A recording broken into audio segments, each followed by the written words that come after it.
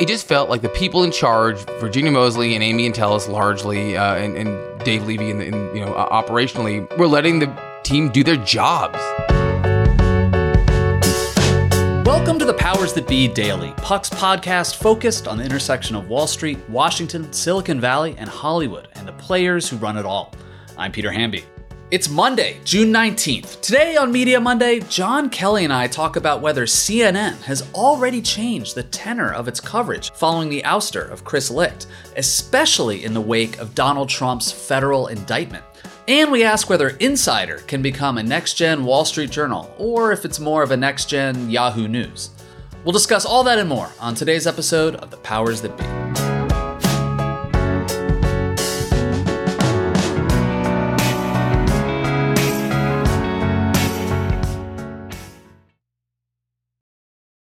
Quick math. The less your business spends on operations, on multiple systems, on delivering your product or service, the more margin you have and the more money you keep. But with higher expenses on materials, employees, distribution, and borrowing, everything costs more. So to reduce costs and headaches, smart businesses are graduating to NetSuite by Oracle. NetSuite is the #1 cloud financial system, bringing accounting, financial management, inventory, HR into one platform and one source of truth. With NetSuite, you reduce IT costs because NetSuite lives in the cloud with no hardware required, accessed from anywhere. You cut the cost of maintaining multiple systems because you've got one unified business management suite. You improve efficiency by bringing all your major business processes into one platform, slashing manual tasks and errors. Over 37,000 companies have already made the move, so do the math. See how you profit with NetSuite. By popular demand, NetSuite has extended its one-of-a-kind flexible financing program for a few more weeks. Head to netsuite.com/powersthatbe, netsuite.com/powersthatbe. That's netsuite.com/powersthatbe. Happy Monday, everybody. It is Juneteenth. It's a federal holiday. Fun fact, Juneteenth is the 11th federal holiday since MLK Day was designated in 1983.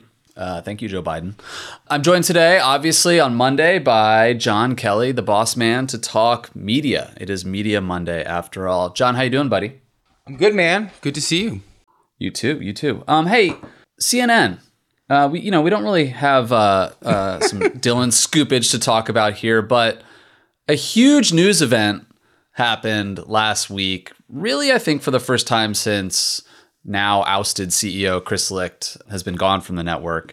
And that was the federal indictment on 37 charges of Donald Trump for basically mishandling classified documents that included nuclear information about classified surveillance programs, etc. And you said something interesting before jumping on the pod, which is you felt like the tone, tenor, and substance of the coverage of this indictment and his arrival at the courthouse in Miami was somewhat different than what you would have seen a few months ago under Chris Licht. Obviously, he was indicted in the Licht era in Manhattan by Alvin Bragg. But what did you notice that was different? Well, it's funny. I was in Washington last week, and so just as one does, I felt like more proximate to the twin crises scandals of the Trump laundry list indictment and also the early post-Licht era. And frankly, I just had CNN on more than usual, sitting in hotel rooms and going to meetings where, Washington is basically one big Equinox or airport where pretty much any office you go to on K Street, there's going to be CNN and MSNBC and Fox News playing in the background. And it was just so much better. I'm not a TV producer and I'm unqualified in the dark arts of a lot of programming, but boy, oh boy, wasn't it just so unbelievably obvious how much more human the coverage was, in particular on the day that he appeared in court and then went to the Cuban restaurant. And just the way that Abby Phillips and Caitlin Collins could talk about this without having to do this kind of bogus both sidesism and preening attacks on, overrepresentation of attacks on leftist prosecution.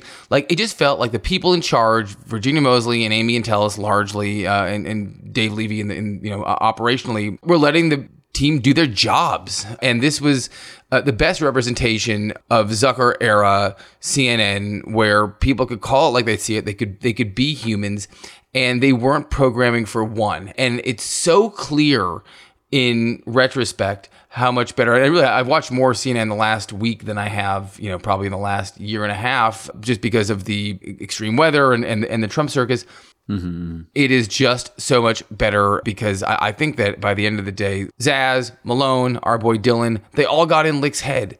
And he got in his producers' heads, and no one can make the shows. And now people are able to rely on their instincts again, and the TV is so much better. And if I could posit one thing, honestly, I can't get inside Zaz's head, but I have to assume that there is a recognition now of just how much these people accomplished under Jeff in the previous administration, so to speak. I think that Licht is sort of an addition by subtraction situation, and I'm not trying to pick on the guy, but I think it's evident in the work product. And I have to assume that there is like some real take it to heart learning happening at Park Avenue South, where WBD is located in New York and in LA, that they really thought they knew better than pros who are at the top of the game in their industry, and they didn't. Mm-hmm. And I just don't think that they're going to fuck with them anymore right now. This is a hypothesis, but I think that the sort of Malonian theory of move it back to the middle, Ted Turnerization, blah, blah, blah, I think it's going to be replaced by let CNN be CNN. In their first full week, they scored with flying colors. Yeah, I mean, my most hopeful take on the move CNN back to the quote-unquote middle, whether that exists or not, wasn't that it would be both sides. It was just that they would turn the volume down on every day as a national emergency, which was not true in the Trump years. It just wasn't. I don't watch a ton of cable anymore, but I was watching Jake's show, I think right after Trump sort of slipped in and out of the Miami courthouse, and some heavily make-upped Trump person came out and read some insane statement, and they threw back to Dana and Jake, and they were both like, that was fucking absurd. Like, that was just like offensive, full of lies, et cetera, et cetera. I think Dana and Jake are two reporters who have really threaded the needle throughout the entire Zucker into Licht era, where they've just stuck to their reporting instincts and are willing to call balls and strikes. And I think they probably would have said the same thing in that moment under Chris, but they certainly felt unencumbered to speak that truth right when that moment happened. That was really the only moment I saw. Well, people forget too, Tapper obviously is a sanctimonious guy, but he was unbelievably hard on Obama during those years too. I mean, he's a critic, and he's bipartisan, tough. And I think you're right that those two in particular were sort of immune to some of the worst Lichtisms. But boy, oh boy, when I think back on those 13 months, so much of the programming was like these hostage videos where you would just see these anchors talking slowly, trying to represent the point of view, well, hey, maybe this absurd thing that Ron DeSantis just said or that Trump said has some validity, and here's an opportunistic lawyer who's going to defend it. Like, nobody wants that. The two like North Star arcs of media are be smarter than everyone else, right? Like just don't be stupid, and be more authentic. And when you look at new media art forms that work, like podcasting to one, and what's called newsletter, but which is basically writing for audiences that care the most rather than just glide through and 3-second view something. What is successful is essentially to this notion that you can get at the heart of the host or anchor or writer or whatever. You can get to what they really believe and mean, and it's thoughtful and it's more interesting and intelligent than what's out there.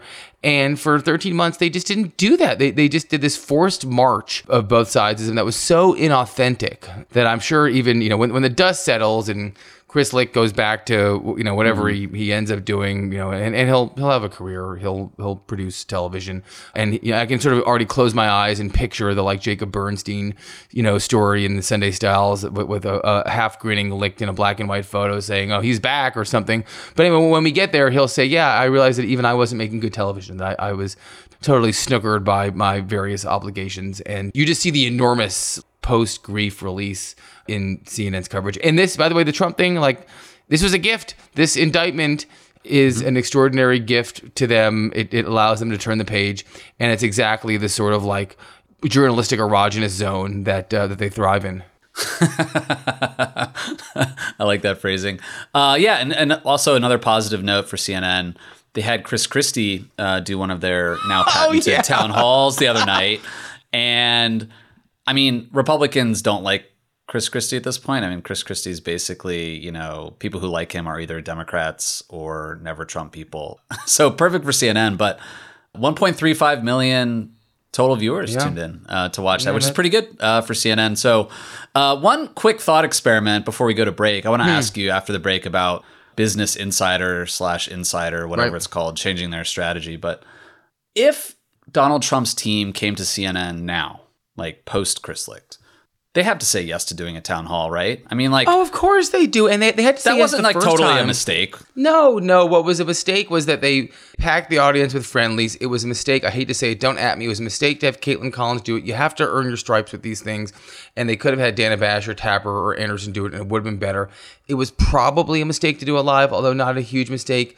And it was a mistake, and this is the ultimate mistake. It was a mistake for them to breathlessly front run this and make it seem like this was an amendment to the Declaration of Independence. They treated it like they were sort of reinventing the wheel here, which was Lichtian PR at its worst. So of course they would do it. And by the way, these topics came up again and again at the dinner I co-hosted at the Meridian House with BP last week, as we all deal with a platform switch in our economy, and we all move towards a more authentic future.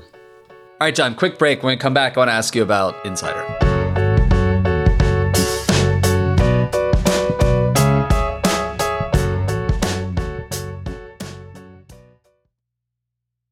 Are you tired of sleeping hotter than hell? I sure am. I sleep hot. There's something crucial about sleep that eludes us when we're too warm, too uncomfortable, and too caught in the web of our own thoughts to drift off.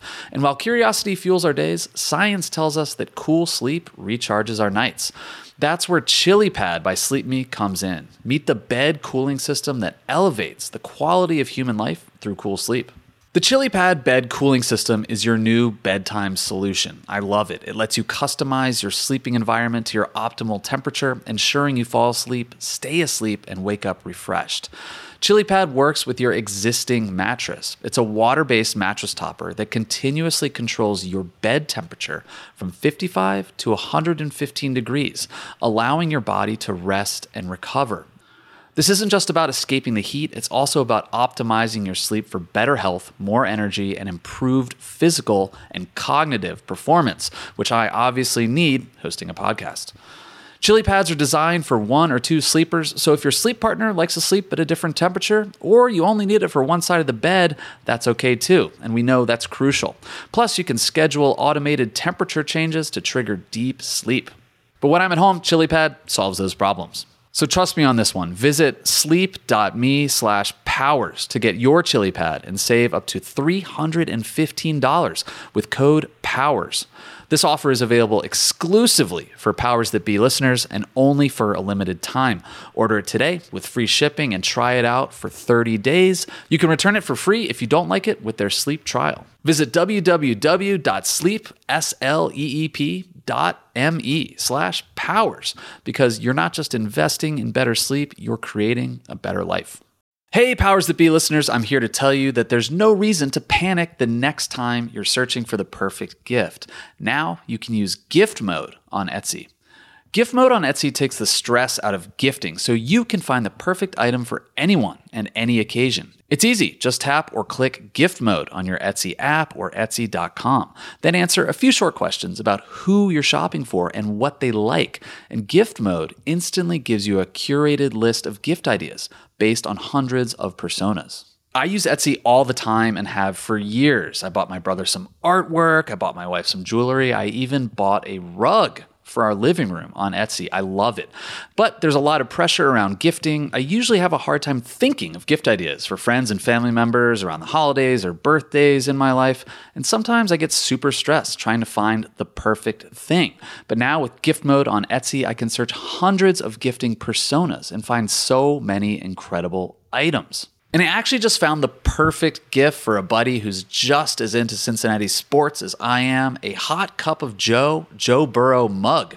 That's right, I found that on Etsy. It's amazing. Now it's simple to find gifts made by independent sellers for all the people in your life. So whether you need a housewarming gift for the new homeowner or a birthday present for the pickleballer, Gift Mode has you covered. Need to find the perfect gift? Don't panic. Try Gift Mode on Etsy now. Welcome back to the Powers That Be, everybody. It's Media Monday. John, Max Tanney at Semaphore, who's their media reporter, tweeted late last week a memo that was sent out by Insider Editor-in-Chief Nick Carlson to the newsroom, which is going through the throes of a strike over healthcare benefits. Insider feels like it changes strategies quite frequently. But I wanted to ask you about this because reading this memo, I was thinking about Ben Smith's book Traffic. And it kind of feels like, even though Insider is subscription-based or hybrid subscription-based at this point, like that they're still one of these like click-chasing enterprises that doesn't get lumped in to the sort of BuzzFeed Huffington Post conversation. Maybe I'm wrong about that, but he talks about how they need to sort of make a big pivot moving forward. And he says, I don't want to bullshit you right now about where we are. Traffic is down, subs are down, video views are down. This was true and has been true for months.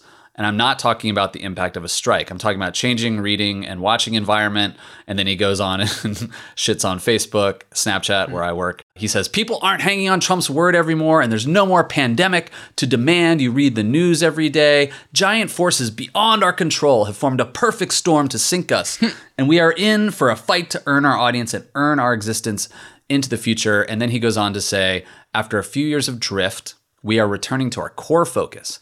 Insider is a business, economy, and tech-first publication built for people who are fascinated with those topics. He also says we're working on becoming the next-gen Wall Street Journal. Put another way, this is an admission that they've just been chasing clickbait for a very long time and, writing articles about like Dave Portnoy's sex life and whatnot. What do you make of this? Is he blaming these giant forces outside of their control for things that are actually in their control, or what's going on? Boy, I have a lot of thoughts here, and let me move through them quickly. I think that your analysis is totally on the money. Nick Carlson, good guy, friendly with him, smart guy, very business-minded, global editor-in-chief. He's Henry's guy. Henry created this company. Nick was, I think Peter Kafka was like employee 2, did well in the exit. Nick was early. Congrats, in Peter. there. We like Peter Kafka. Yeah, Other Peter. we love him. Other Peter. In Nick's career through BI traces the arc of BI. He spent his early years. I think he's literally only worked there. He's around our age, maybe a wee bit younger. Was a listicle writer. Was one of those guys on the traffic hamster wheel. His career really changed when he wrote a bunch of long stories, incredibly sort of single sentency, but incredibly well reported story on Marissa Mayer. Completely reversed the narrative on her. Everyone thought she was this Google genius, and it turns out that she was very smart person at the right time, brilliant engineer, terrible manager, horrible CEO. And Nick ended up turning that into a book. I ended up working with Nick on the New York Times Magazine adaptation of that when Marissa Mayer tried to be Steve Jobs. Look it up, one of the most read New York Times stories of its era. And Nick, really smart guy, but he approached being an editor like a business person. I think his comp is also based on revenue. I bring all this up to say that I think they do a lot of really interesting modern things there. And it was by far the most well-run of the Web 2.0 giants. And by far, Henry was the smartest CEO who sold at the right time. They sold to Axel at the beginning of their media accumulation period. I think the story is that Matthias Döpfner tried to buy the FT. It traded before he could get his hands on it, and they quickly bought BI. They'd already had a meaningful investment in it, but it traded for a little bit less than $500 million.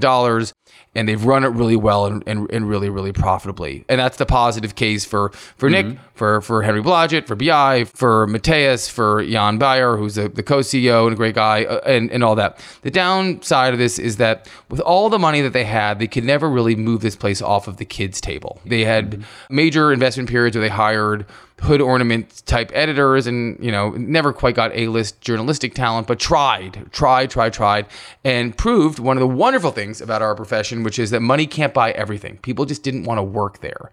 And part of it is because the culture of the place really, the culture of its startup roots never necessarily left. There was a great New Yorker story by Ken Aletta about Blodgett and about that era of BI with, I think they had, traffic boards. People wrote 4 or 5 stories a day. It was a meat grinder and a hamster wheel. And I think a lot of the union issues they have here are about just worker equity, which is really valid. I think that they had to agree on a minimum wage of $65,000, which gives you the impression that there were many, many people who were working long days that weren't making that. And I think that they worked hard for it. Nick made a couple of boneheaded moves here. He lives in Windsor Terrace, I believe, and he was photographed on a city bike taking down union posters in his neighborhood. Now, obviously, it sounds like people were, probably ganging up outside of his house and bringing his family into it. I think he has 2 kids. That's not cool and totally unacceptable. I think that that's never a good look, and he may have lost his nerve. And anyway, here they are. And the drift thing is true, and good for him for being upfront about it. BI wanted to be this really serious, news breaking, everywhere all at once organization, saw features, cover stories starring celebrities.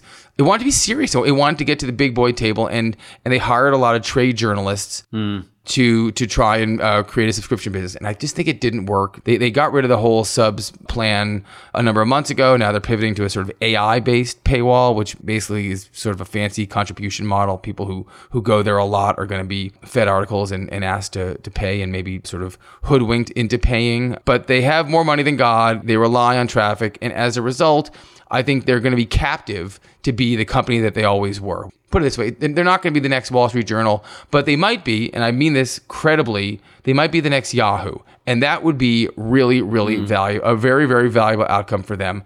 I think that BI is a New York Times alternative for people who are not going to pay for news. It's going to offer headlines for a younger audience. It's going to offer clicky business stories and culture and tech stories for a sort of social friendly audience.